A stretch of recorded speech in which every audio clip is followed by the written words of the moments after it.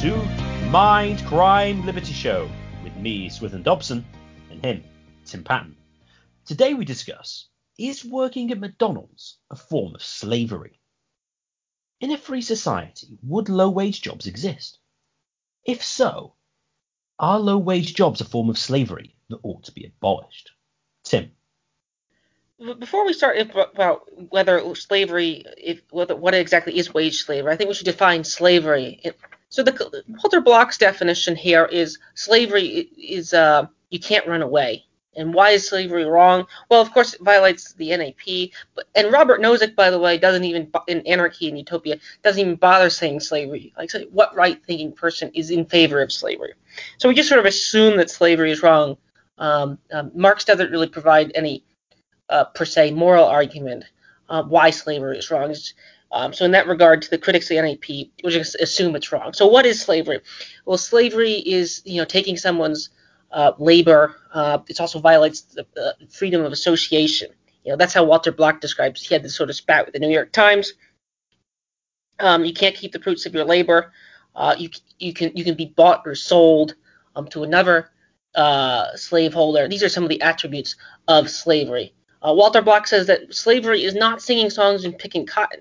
You can pick cotton, you can sing songs, but you don't have access to your fruits of your labor, and you don't have access to anything like sovereignty over where you want to do what you want to do.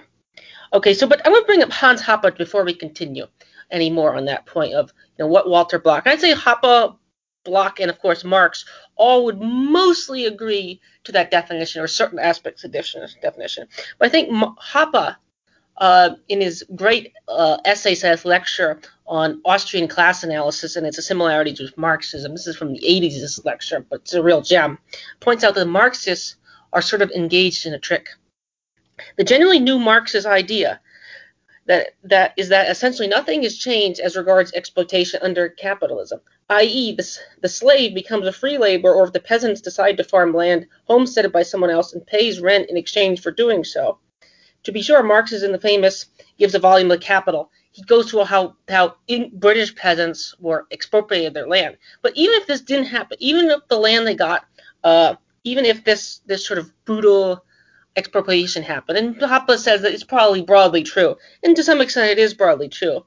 The peasants were free peasants, and this is in chapter 27, Das Kapital, and they were enclosed, they were rounded up, it was divided amongst the barons, so to speak, and that's how they were forced into the cities, and that's how you got them as wage slaves. But even if that isn't true, this is based on the factor prices. The wages paid to laborers by the capitalists are lower than the output prices, and this is related to labor theory of value. And this is all technical economics. And I think technical economics is important.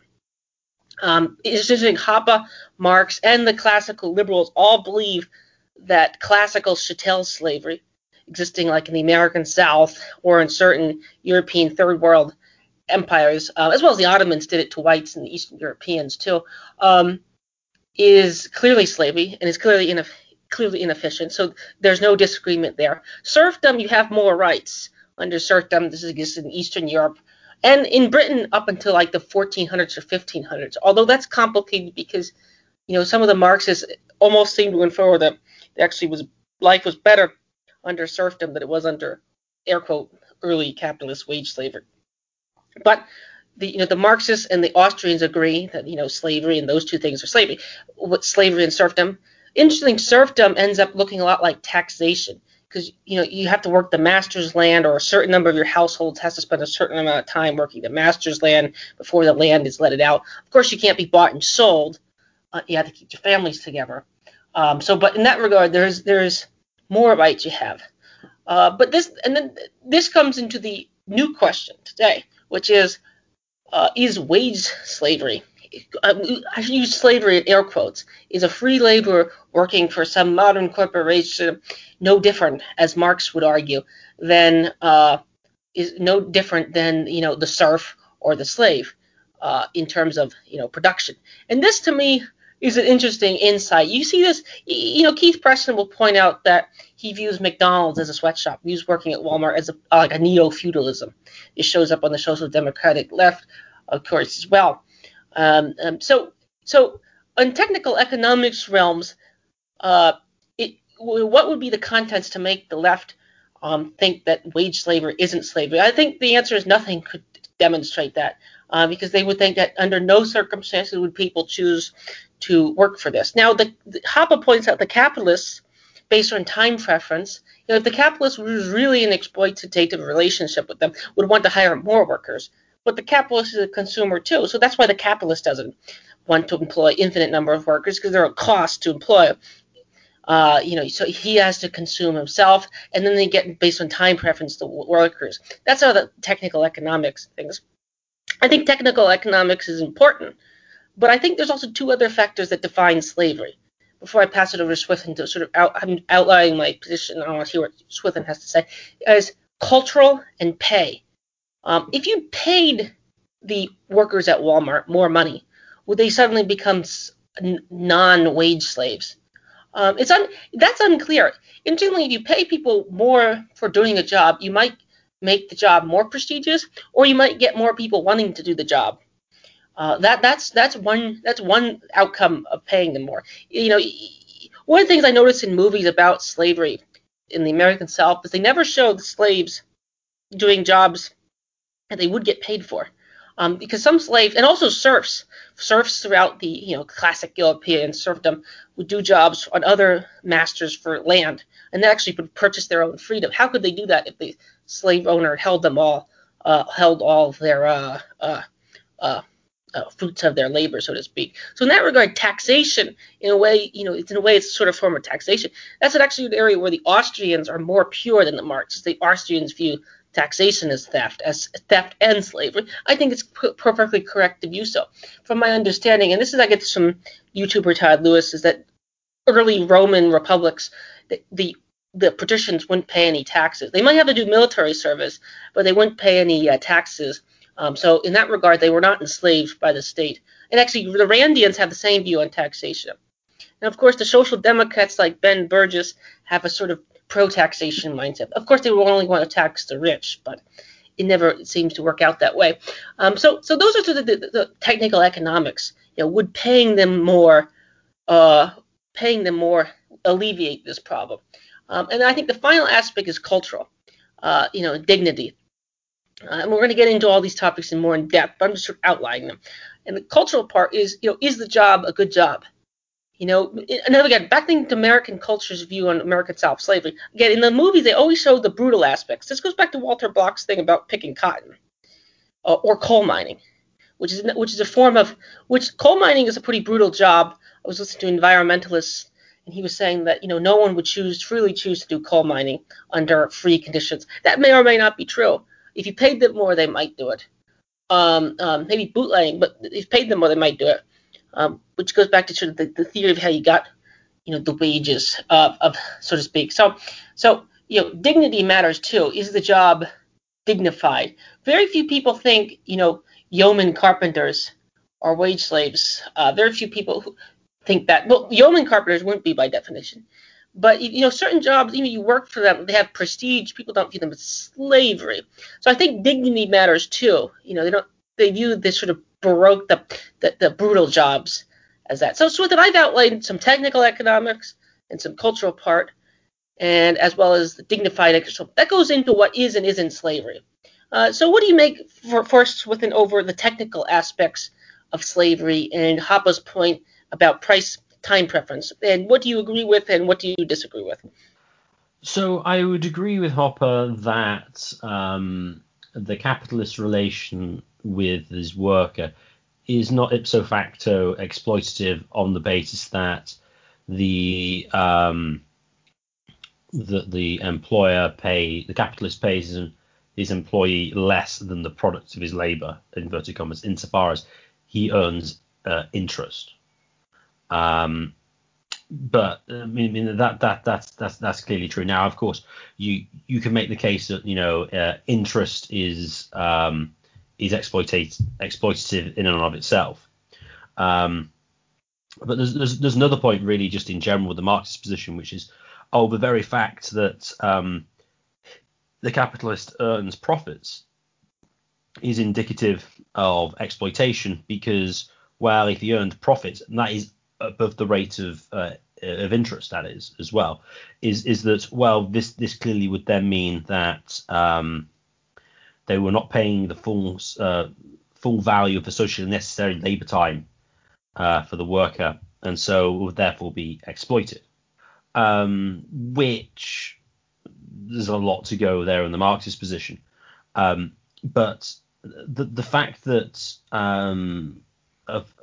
a capitalist makes a profit doesn't imply per se that they are being exploited. It's more of a case that, well, other firms have not actually, and other capitalists haven't put enough resources into that area so that the ones who do put it there and put it where consumers won't actually make profits. Because really, pure economic profits exist where there's not enough resources being devoted to that area, and you make losses where there's too many. I mean, that's the primary purpose. And exactly correct. The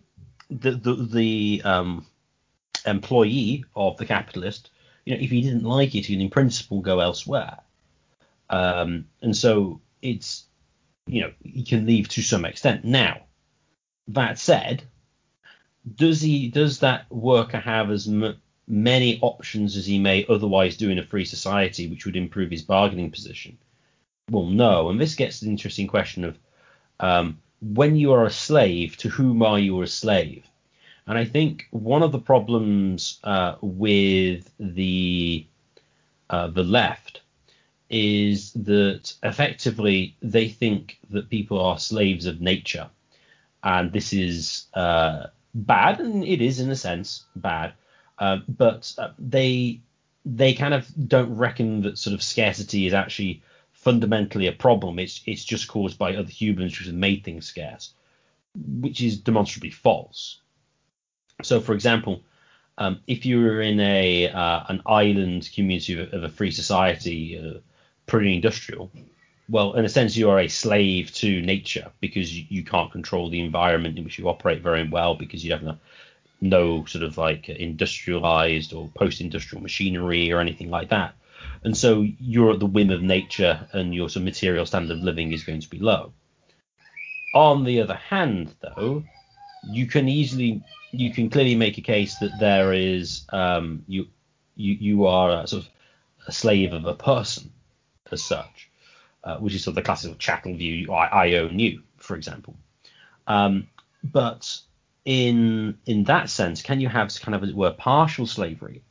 Well, clearly yes. Taxation is a form of it. Regulations of various descriptions, licensing requirements. Basically anything which the state imposes which increases barriers to entry over and above what would be voluntarily agreed to in the marketplace, increases cost of entry, which reduces the number of options for labourers to take, and therefore can in a sense be exploited by the state or by people within the current economic environment, because the legal framework gives them, as it were, an artificial advantage in bargaining position, which then reduce the pay and conditions of the workers they employ. All that said, though, when it comes to slavery as well, I think you're exactly right with dignity, which we'll get onto later as to what that actually is. But I do think that, as you point out, is one crucial element to it. The idea, I think, as well with wage slavery is you're doing very mundane jobs over which you have little control or autonomy, and as well you're almost turned into a piece of machinery in a low wage job. That's interestingly the argument really of Metropolis, the Fritz Lang film from the 1920s, which is effectively a Marxist film, and that's the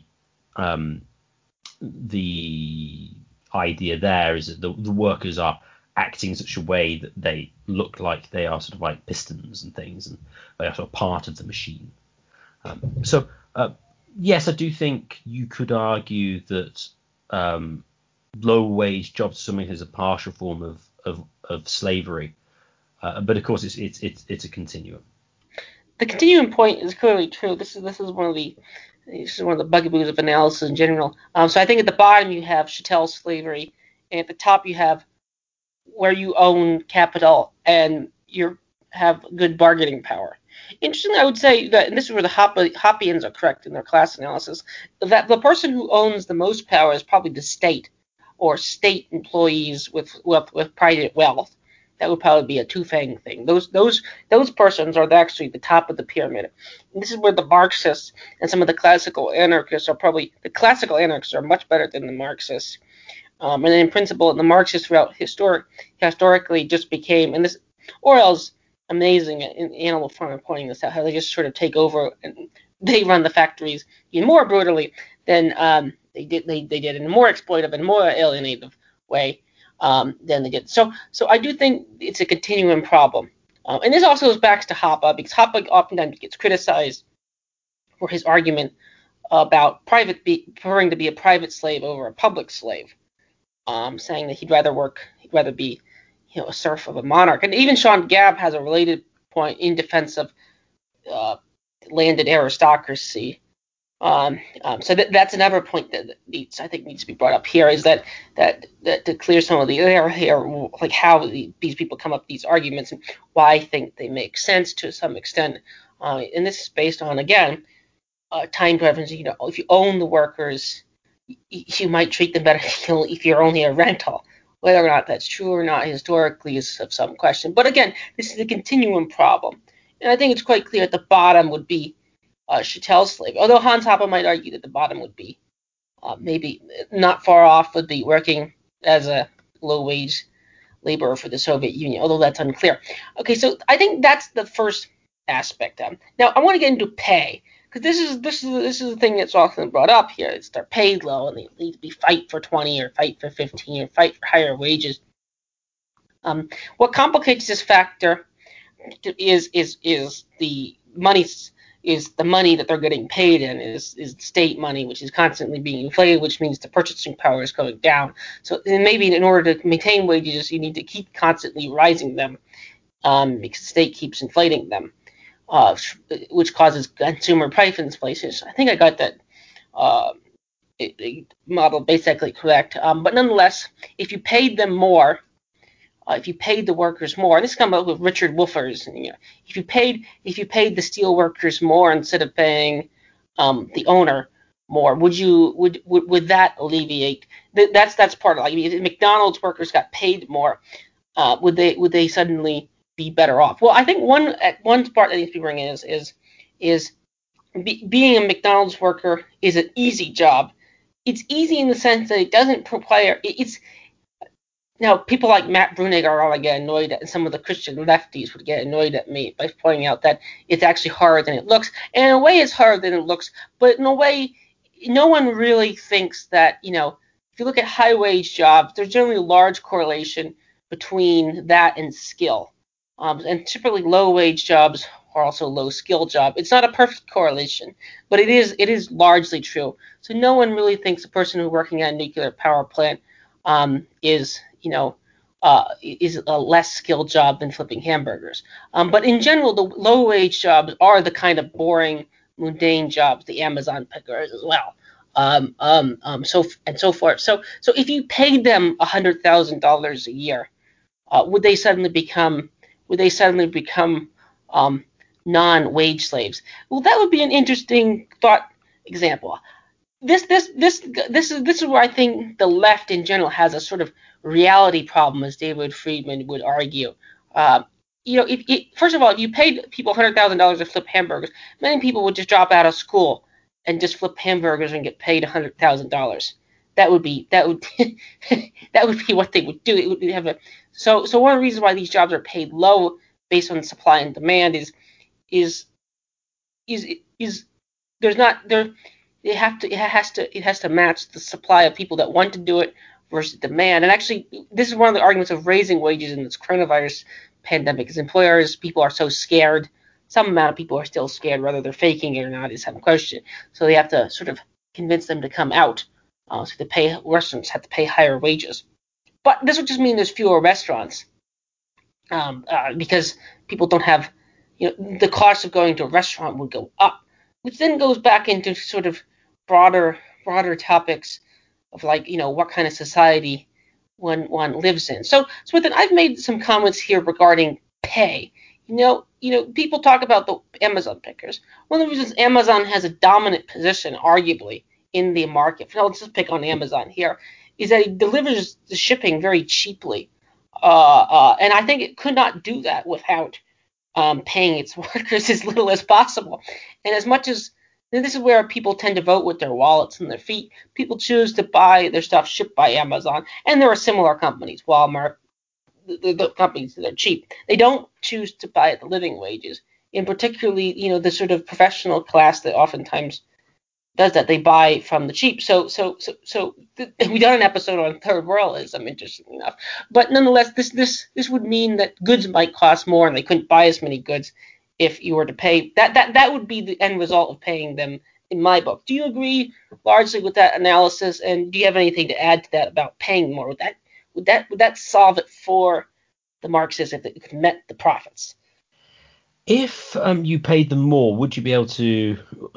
Would it change the current economic arrangement? Well, certainly. I mean, could Amazon function with pickers being paid more? Probably not. At least they wouldn't be nearly as popular if they did.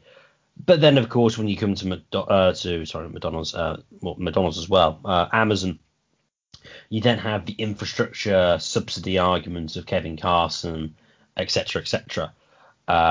So as to what it would look like is, if you were to get rid of the subsidies, direct or indirect, is less than straightforward.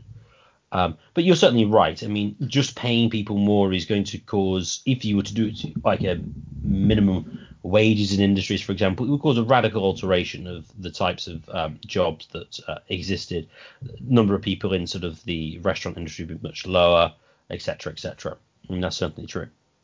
When it comes to pay, I think that's interesting. I don't. So let's assume away the interrelated problems, and let's suppose we could pay the McDonald's worker more money. Let's suppose we paid the McDonald's worker £20 an hour. Would that cease to be wage slavery? Well, in a way, he would be able to earn more, which means his standard of living would be higher. Now, but would he really have I think one of this is a sense of the Marxist idea of like alienation. Yeah. Would this worker still be alienated from his labor, even if he was paid more? And I think, well, probably to some extent, because I think at least when it comes to dignity, there's a few aspects I think that are important. Firstly, I think to have a dignified job, and this is why the yeoman carpenter, I think, is not considered a slave, is because he has a lot of control over the type of work that he does. You have a lot of autonomy. I think that's one aspect of not being a wage slave. Another is that probably related to the level of autonomy, although not necessarily, it's a job that people hold in high social esteem, in high esteem. So for example, like teachers, if they're not being paid very much, and even if they just have to teach the curriculum, they are considered, rightly or wrongly, useful socially and have high social status to some extent. And so then that job is somewhat dignified. I think as well with dignity, I suppose if you don't have much control of it, but you kind of like doing it, in a sense you're not really alienated from it, and therefore you see it having some form of intrinsic worth, and so that gives it some form of dignity. Now, obviously, money helps as well, and that's probably related to the to the social standing that job has. But just by paying people more, you wouldn't solve any of these things. I suppose you could say paying men more would would help with dignity, insofar as the young male working at McDonald's is going to be significantly more marriageable now that he is paid a much higher salary, which simply doesn't matter to the same extent with female employees, because basically men will marry any woman who they like, and an income doesn't matter nearly to the same extent. But those are I would say the factors with respect to dignity, autonomy, social standing of the job, and to what extent you actually enjoy doing it. The status argument is interesting, to say the least. This is where the managerial class, so to speak, and the middle class left, liberal class left, have a kind of snobbery to working class jobs, which also shows up in the education system and the sort of disdain for tech education with respect to college education. They sort of poo-poo people coming electricians and carpenters and garbage men, even though arguably they make more than adjunct professors. So in this regard, I'm somewhat of a I'm if I'm somewhat of a salt of the earth type, in the sense that if I'm gonna crash on a desert island, the last person I want is a college professor. I mean, I'll take the carpenter. I'll take the electrician would be difficult, but the electrician probably has useful skills like hand-eye coordination and things like and strength, and things like that. So the sort of working class type, traditional working class jobs, the disdain for them is rather interesting.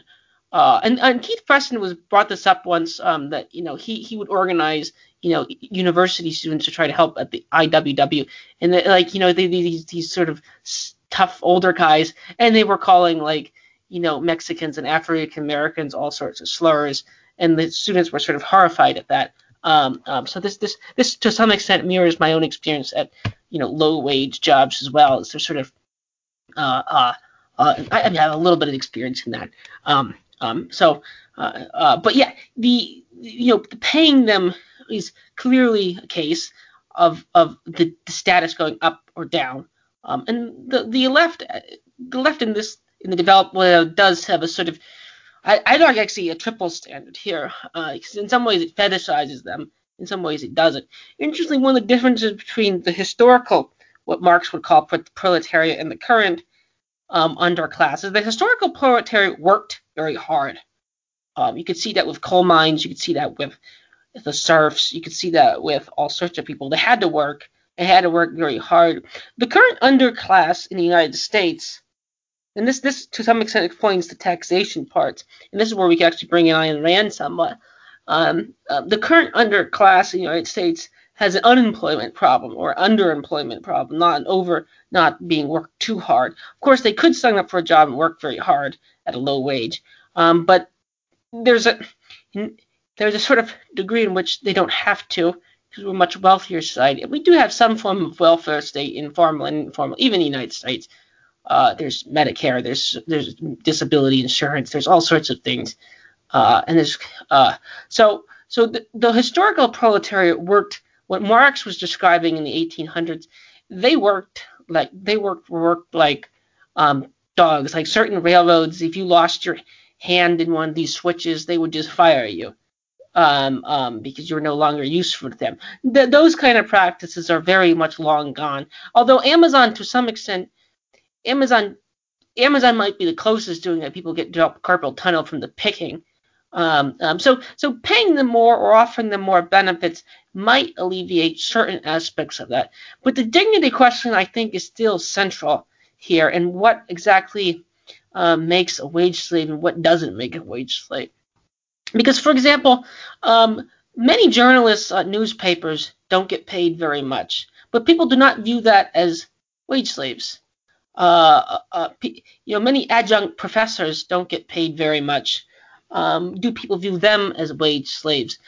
Would the professors? Well, the professors at times might view them, but and this also is that a hobby for them? A hobby. This also shows up in people who own very small businesses that don't make much money, that just live at subsistence. I don't view those people who own small businesses at subsistence as wage slaves. I don't view college professors who choose to be college professors and make 20 grand a year as wage slaves. Although by technical economic means, I think they are.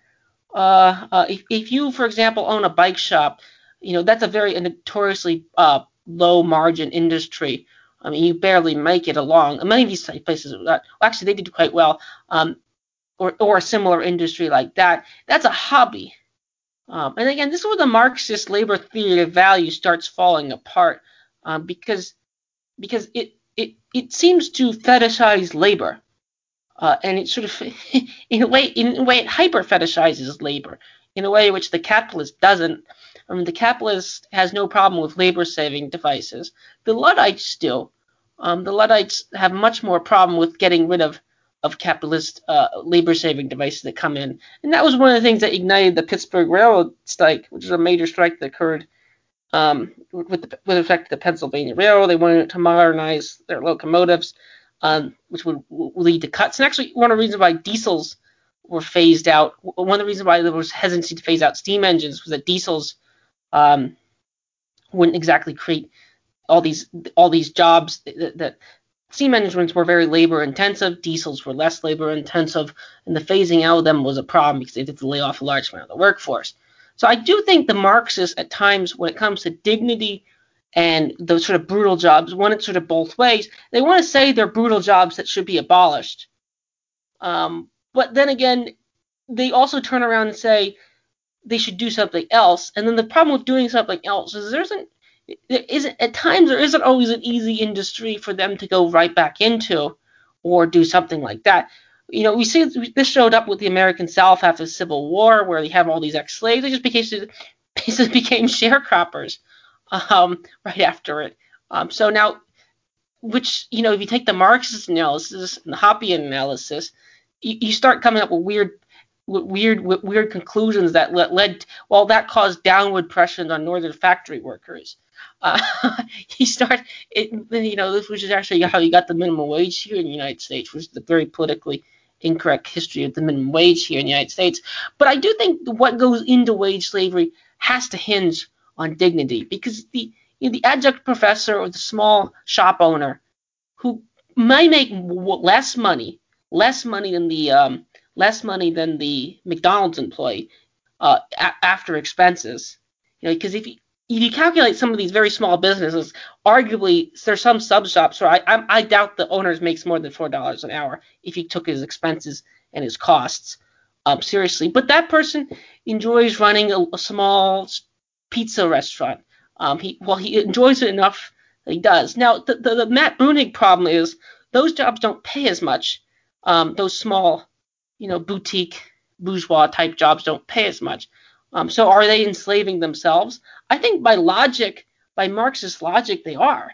So then what do you make of my sort of, I've been ranting a little bit about here, but there seems to be a fetishization and wanting it both ways when it comes to labor with respect to the Marxist left that I don't think is the case with the capitalist right.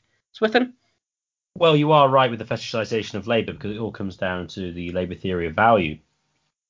You have the salt of the earth proletarian workers who put in the socially necessary labor time to produce consumer goods, and they have a terrible drudgery of a job, but they put lots of effort in and of the socially necessary type, and so if they were paid the full fruits of their labor, then they would be paid a great amount. But yeah, and you're exactly right, as I alluded to earlier.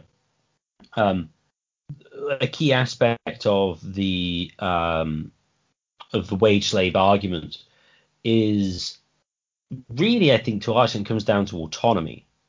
I think the fact that you can work for this mega corporation over which you have very little control basically means you're a slave. And I suppose you could then, if you extended this argument, you could make an argument that those people who work in relatively high-paid jobs in corporations are effectively a slave to the corporation, which is not something anybody typically talks about because, you probably have relatively high social status, but, your activities are relatively circumscribed. Although I suppose you could argue the same is true of journalists. But I do think one of the key aspects is the autonomy one, because to be a slave of somebody else, you have to do what they tell you. Now, you could of course argue that in the free society or in Ancapistan, the business owner is a slave of the customer. But as Rothbard pointed out in Man, Economy, and State, that's untrue, because if the business owner doesn't want to do what the customer wants, then no trade takes place.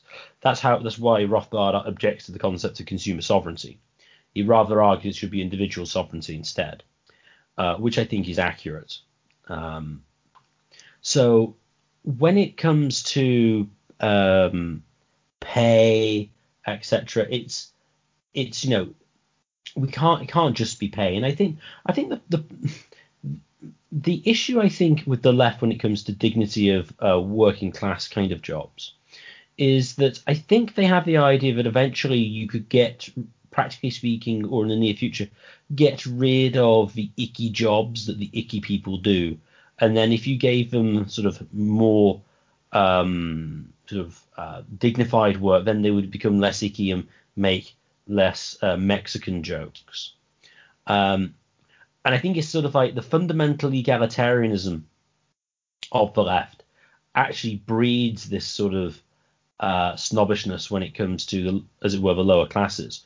Whereas the right typically don't care about that. They go, well, yeah, there's people on the top and people on the bottom, but the people on the bottom are still people. They're still providing useful social function. Yeah, of course. They aren't at the same standing as the upper class, but you've got noblesse oblige. You've got the rich have obligations to the poor, to treat them well or to give alms in the time of need. But the sort of strictly sort of meritocratic view of the left to a large extent, meritocratic and sort of egalitarian insofar as everyone can become a upper middle class media type in their sort of lifestyle and income and social standing. Then when everyone's not there, then that's kind of a problem, which I think explains to a large extent the snobbishness. So I think in a society, I think you always have lower paid jobs, and I think some people will just like working for somebody else and being told what to do. I think that's certainly true. Now, how will these people ever get dignity and be not considered a wage slave? I think to a large extent it comes down to the upper and middle classes recognizing that, well, you're actually doing a job that has value. Now, I think that would increase probably anyway in a free society, because a lot of jobs that currently exist, where you think, why on earth do you do that, is largely due to state intervention and regulation, etc. Why? I mean, all these ridiculous sort of like legal compliance jobs, for one thing. I mean, there's no real sort of. It's just, that's a bit of a waste of a time of a job. Well, yeah, of course it is, but you just got to do it to tick all the boxes to keep the government off your back. So I do think there'd be more obvious value in jobs in a free society, but I think you're still going to reckon that there's always going to be some jobs that are going to have more dignity and less. But I think the main thing is going to be the elite to actually recognise the lower class as, whilst being lower class, are still not negative, and therefore are worthy of some forms of respect. The irony here is how the supposed egalitarians are the ones that end up with the snobbish position, and the supposed inegalitarians are the ones that end up with the functionally less snobbish position, where more people are valued than less people valued. I think this just gets into the position that dignity in a certain sense, the capitalist hand still to some extent illuminate. I would say capitalism hasn't succeeded far enough in my opinion, because then if we had a more perfect capitalist society, we would have the and this sometimes is a horror show for the this is sometimes a horror show for the left, but having having jobs that pay well are the jobs that are viewed by society as valuable. So this oftentimes shows up with like the feminism debate, for example. But I actually think the fact that they're paid low is actually at times an explanation that they are valuable, but that everyone can do them. So you get these sort of weird dilemmas where women leave the home to work for a corporation to pay $100,000, but they're going to have a nanny raise their children. So that's a kind of a strange view. Now, for example, both my grandmothers worked, but one of them they worked because they needed to. They worked because they needed to in that regard. Well, maybe by some sort of uh, super like utilitarian primitivist position, they didn't really need to. But there is a certain degree in which become weird. The modern world is increasingly come up with weird twists where people find working for large corporations to be almost emancipatory, and working at home or working for yourself as to be unemancipatory. That is one of the most strangest things that exists in the modern world here, with the sort of obsession with wages, which is actually one of the reasons I think why Ancapistan actually aligns more of human nature here. And Thaddeus Russell made an interesting argument in his book Renegades of History, which is called The Freedom of Slavery, where he argued that with respect to the work aspect, unlike the owners and unlike the upper class, the managerial class, the slaves of the system are actually quite free. So they're actually quite free in what they get to do in their free time. So they work, but once they're out, or even when they're working, they don't have to pay attention much. They're doing a very boring job. The person that's making $100,000 is doing a harder job that requires more focus. Those lower paid jobs, you can just sort of goof off and so forth. There's less more opportunities to shirk and more opportunities to that. So Thaddeus Russell comes up with the conclusion that the slaves are actually, in a way, more free, and that's how Thaddeus Russell says that jazz music develops. So this is another area of jazz music, which then creates rock and roll, which creates the counterculture. This is another area where the left wants it both ways. They want the benefits of slavery, but that they don't want the cost. They want the costs, the benefits of freedom, but they don't want the cost. This goes back to the slave of nature thing here, not a slave of another person, unless you think that society is a kind of person. But I would argue society exists, and this just comes up with Hoppy's short history of society. The division of labor exists to increase humans' flourishing, unless of course you're a primitivist. Then you think civilization is a kind of curse, which may or may not be true. But then again, the left generally views itself as a hyper progressive, not a primitive force. With that respect, what do you make of the argument that slaves are in a way more free? I mean, this is one of the best arguments of why you become a wage slave. It's a sort of easy job. It's easy with respect to the mental aspect. It's monotonous, possibly. It's easy to do. It doesn't require much education. It doesn't require much skill. It doesn't, and to get those jobs that pay more, that requires more of that. So then what do you make of that? And as well as what do you make of with the strange, because you almost end up with the view, and some early feminists have this, of like women being exploited by stay-at-home parents. So Smith, I made two comments there. What do you make of them? Well, when it comes to our low-paid, our slaves, the freest in society, well, in a sense, well, I suppose it would depend to some extent on your cognitive ability. But to do a low-paid job, which is easy, means that you can work, and if you can pay your bills, and you can do what you want. I remember coming across a guy who he just worked easy jobs, and he paid. I suppose I think he got to like management level of like a Pizza Hut or something.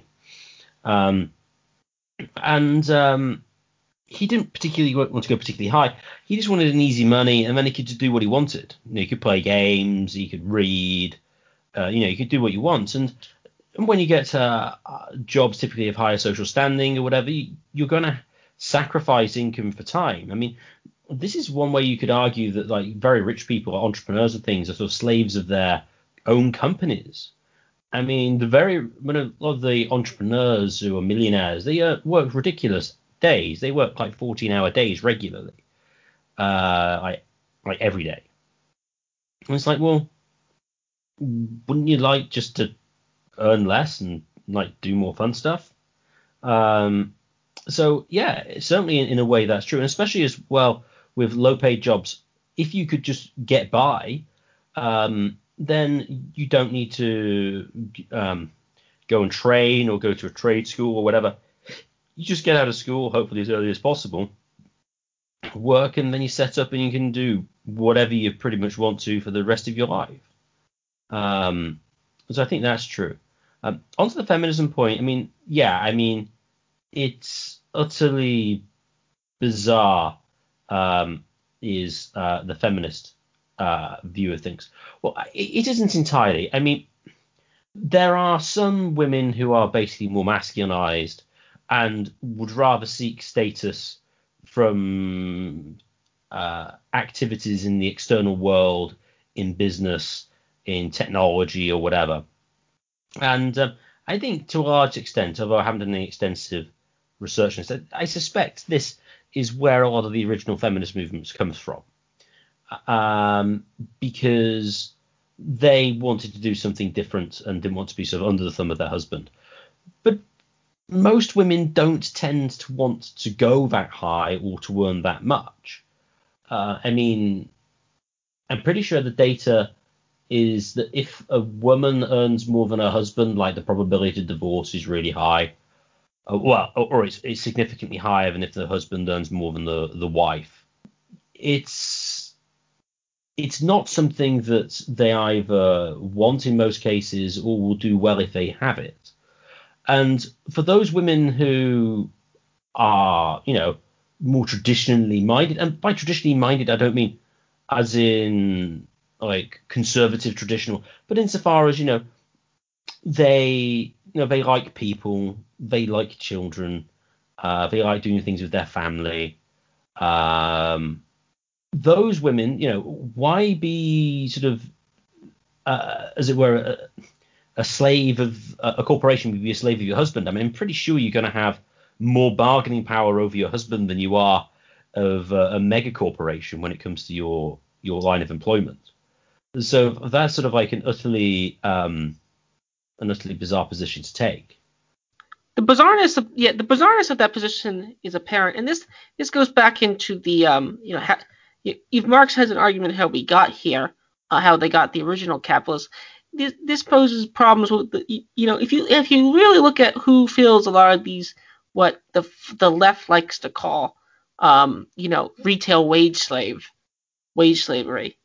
Because the truck drivers and those jobs pay a lot more. The welders, those sort of higher end tech jobs, they're almost now like the oil riggers, the drillers, and the frackers. Those people get paid well, so it's a lot harder to say they're wage slave. But look at the sort of retail, they tend to be women, interestingly. I don't know the exact numbers for each society, but from the tendency is them to be women increasingly. Actually, in this, what the proverbial satanic mills of the industrial age, that was the case as well. So there is an interesting relationship here between gender politics and wage slave, which oftentimes goes missed by the left, which is one of the things I wanted to bring up here at the end here, because going back to what is a dignified job and what isn't a dignified job, with the obsession with the Marxists end up having a weird obsession with having a high paying job, basically. Matt Brunig basically wrote an article for Jacobin, basically arguing that why work for a low paying job when you could work for a high paying job. Now I agree. Ayn Rand for the win at times. If you want to make more money, go make more money. But this goes back to values. This goes back to values, like what exactly do you value? Is the only value of their money there? So again, no, none. I don't think we have actual slavery where we're selling and buying. Maybe in Libya we do. Thanks, Hillary Clinton. But here in the United States, Western Europe, Japan, that kind of slavery doesn't exist. So in that regard, I don't think wage slavery, working at McDonald's or someplace like that for $7 an hour, is slavery. But I think on another level, it is the case. But the way we got there is rather complicated, and the motives we do is rather complicated. And I sort of wanted to get.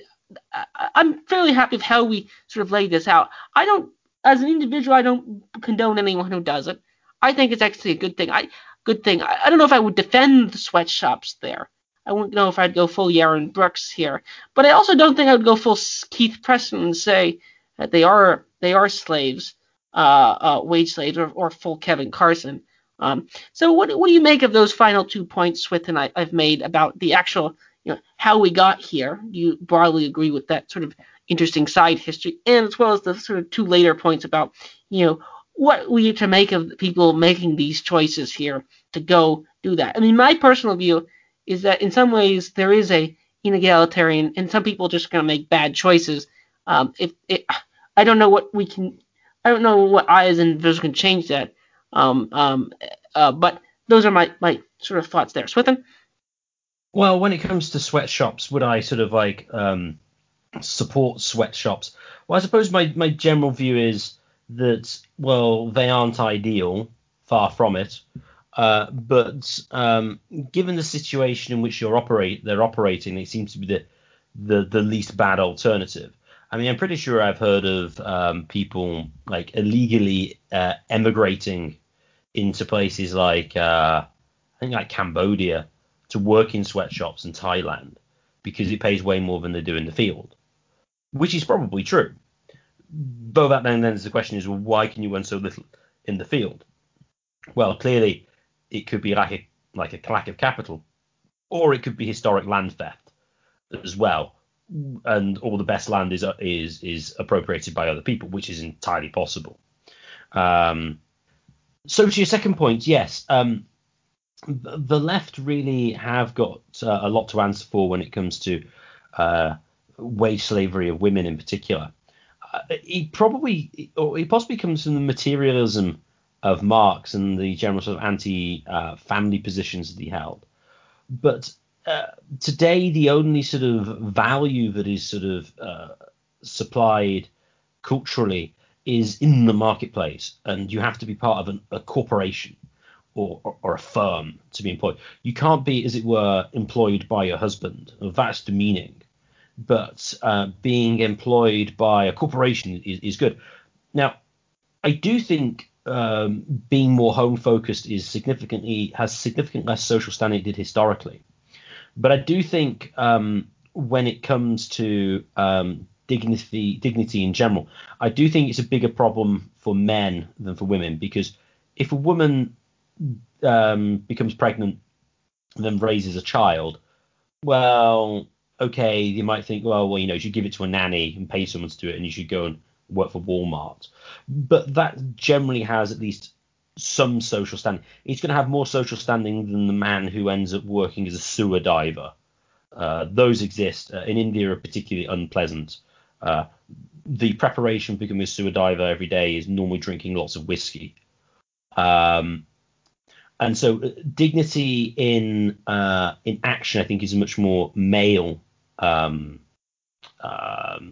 requirement. But men actually have to go and do something to be considered socially valuable, whereas women don't tend to need to do that as much. I mean, you can make some evolutionary biology arguments on that basis. But that said, that they are sort of pushed into retail. I mean, just the whole hilarious thing about lockdowns. And coronavirus. It's like, oh no, more men may have died of coronavirus. Oh no, but women are picking up all the work. They're having to do how many shifts, I don't know, the feminists are talking about these days. Oh, they have to look after the children now. and they need to work at the same time, and all this sort of thing. And it's like, as ever with anything, if it looks like it's affecting men more badly than women, then the immediate thought is, let's try to interpret this as how it's oppressing women. But obviously, if the women weren't working outside the home to start with, then it wouldn't have been as much of a problem. And interestingly, like the whole school issue of lockdowns and things would be significantly less of a problem, and things, because well, the women wouldn't have been out of the workforce to mess up the current sort of structure of production, because they wouldn't have been there to begin with, or they'd been effectively employed by the husband. Now, is that a good thing or a bad thing? Well, that's another question. But it at least highlights that difference. And it is weird. I talked a number of years ago. I had a few female students who were in that sort of high end of high school in the American context, and they were just like complaining. I can't remember how it came up, that there was always like the women in STEM promotion every time: science, technology, engineering, and maths, because this is what they must do, because this is the serious stuff, and this is where you get value. And they were like, we don't care. We don't want to go into STEM. And I was like, yeah, that's what I expected. So it is bizarre, but again, it's oddly, again, in the same way that the left basically dislikes the poor, actually the left actually dislike women, because what women should do is try and do things in a traditionally male environment, and that's where value resides. Which the male environment, as they say, is more exploitive. I mean, they'll complain about the conditions of Amazon. I mean, But what they need to do is they need to climb up and get there and compete with the men and become on top and become. Well, interestingly, the highest paid CEO in England is head of a really big bastion of virtue of Bet365, and she was paid like a couple of years ago £265 million in a year as CEO of Bet365, because that's where women should be, the CEO of a betting company. I bring these up not necessarily to score points, but to sort of highlight the general weirdness of how we got a lot of modern day wage slavery. And this goes back to, why does the restaurant sector exist? Well, people eat out more often. Why do people eat out more often? Well, that answer becomes quickly logical to answer once you sort of, I think the people listening to this could assume why that happens. So, eating out, that's a big reason why we eat out. We don't eat at home as much, for better or for worse. You might say this is a feature, but if you want people to eat out, you need to have people to employ there and do that. So, yeah, the weirdness of how we got to the modern day economy, the left has played a huge role in creating it. The cultural left. The economic left, that's largely resided in the Soviet Union, which actually has created this weird sort of reactionary society in Eastern Europe. Which, so in that regard, that's another strange outcome of the last, 150 years of intellectual and economic history since, the French Revolution and the Industrial Revolution here. I do think going forward there will be less wage slavery with or without coronavirus, thanks to inflation, which will make working less useful, and staying at home hopefully will be. I mean, this is where actually I think the high UBI ends up being a positive thing, culturally. Whether or not it's positively economically is some question. This goes back to the nature point, which is very key.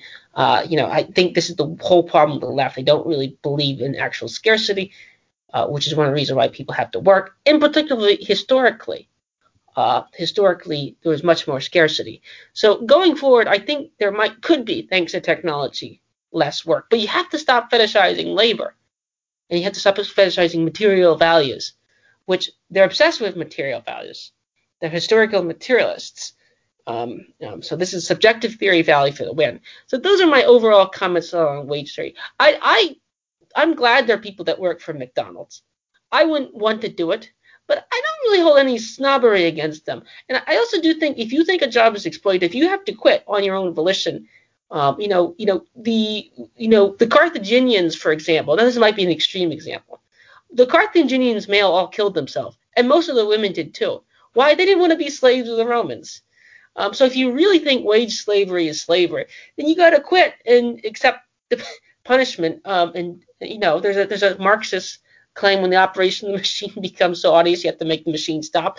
Then do it. Have your revolution and quit. But then again, people vote with their feet. By their feet, it seems like they enjoy it enough to keep doing it. But then again, who knows? Swithin, do you have any final comments? I've enjoyed this discussion very much. Oh no, I agree entirely. What I would say with going forward, I suspect with the increase of home working and internet availability, I do think you're probably going to be able to get more sort of self-employment. And I think that's going to become slightly easier, which will reduce some sort of aspects of wage slavery. But when you say to McDonald's, I have no antipathy towards the people who work at McDonald's. I remember being in Atlanta. This wasn't McDonald's. Atlanta Airport, and it was the first time I went to what's the Christian fast food place called? That's always on Babylon Beach. Chick-fil-A. Yeah, Chick-fil-A. I was there, and I was served by a very polite young black man who was there, and I was like, oh, he's a nice guy, He's providing me a service, he's doing a good job. I wouldn't want to do it, but if he does it, he's getting paid and he can do stuff that he otherwise wouldn't do, then great. I was impressed. I liked it, it was good. And similarly, when I've taught some really stupid people in the past, but they were more pleasant and nicer to be around than some of the more intelligent ones who were somewhat unpleasant. And sort of almost sort of criminal in sort of like their conniving. But one of the guy who at a low end job, he'd do it, he'd turn up on time, he'd do what you wanted, and he'd go home. He would never be the sharpest tool in the box, but he could be useful and have a good life, and he'd be a good asset to society as a whole. So I do think what needs to be done when it comes to labour is to realise that not everybody can get to the top. Not even basically in principle, and that to recognise the use of people that do exist and what value they provide to society. I'd just like now to thank everyone for listening. If you've enjoyed this podcast, please share it with your friends and family, and if you can, please subscribe to us on Podbean or on YouTube. We have recently gone beyond 100 subscribers on YouTube. The more subscribers we get, the higher we get in the search rankings, and the more people can enjoy the show. And finally, if you'd like to contact the show for any reason, please contact us at mindcrimelibertyshow@gmail.com. That's mindcrimelibertyshow@gmail.com.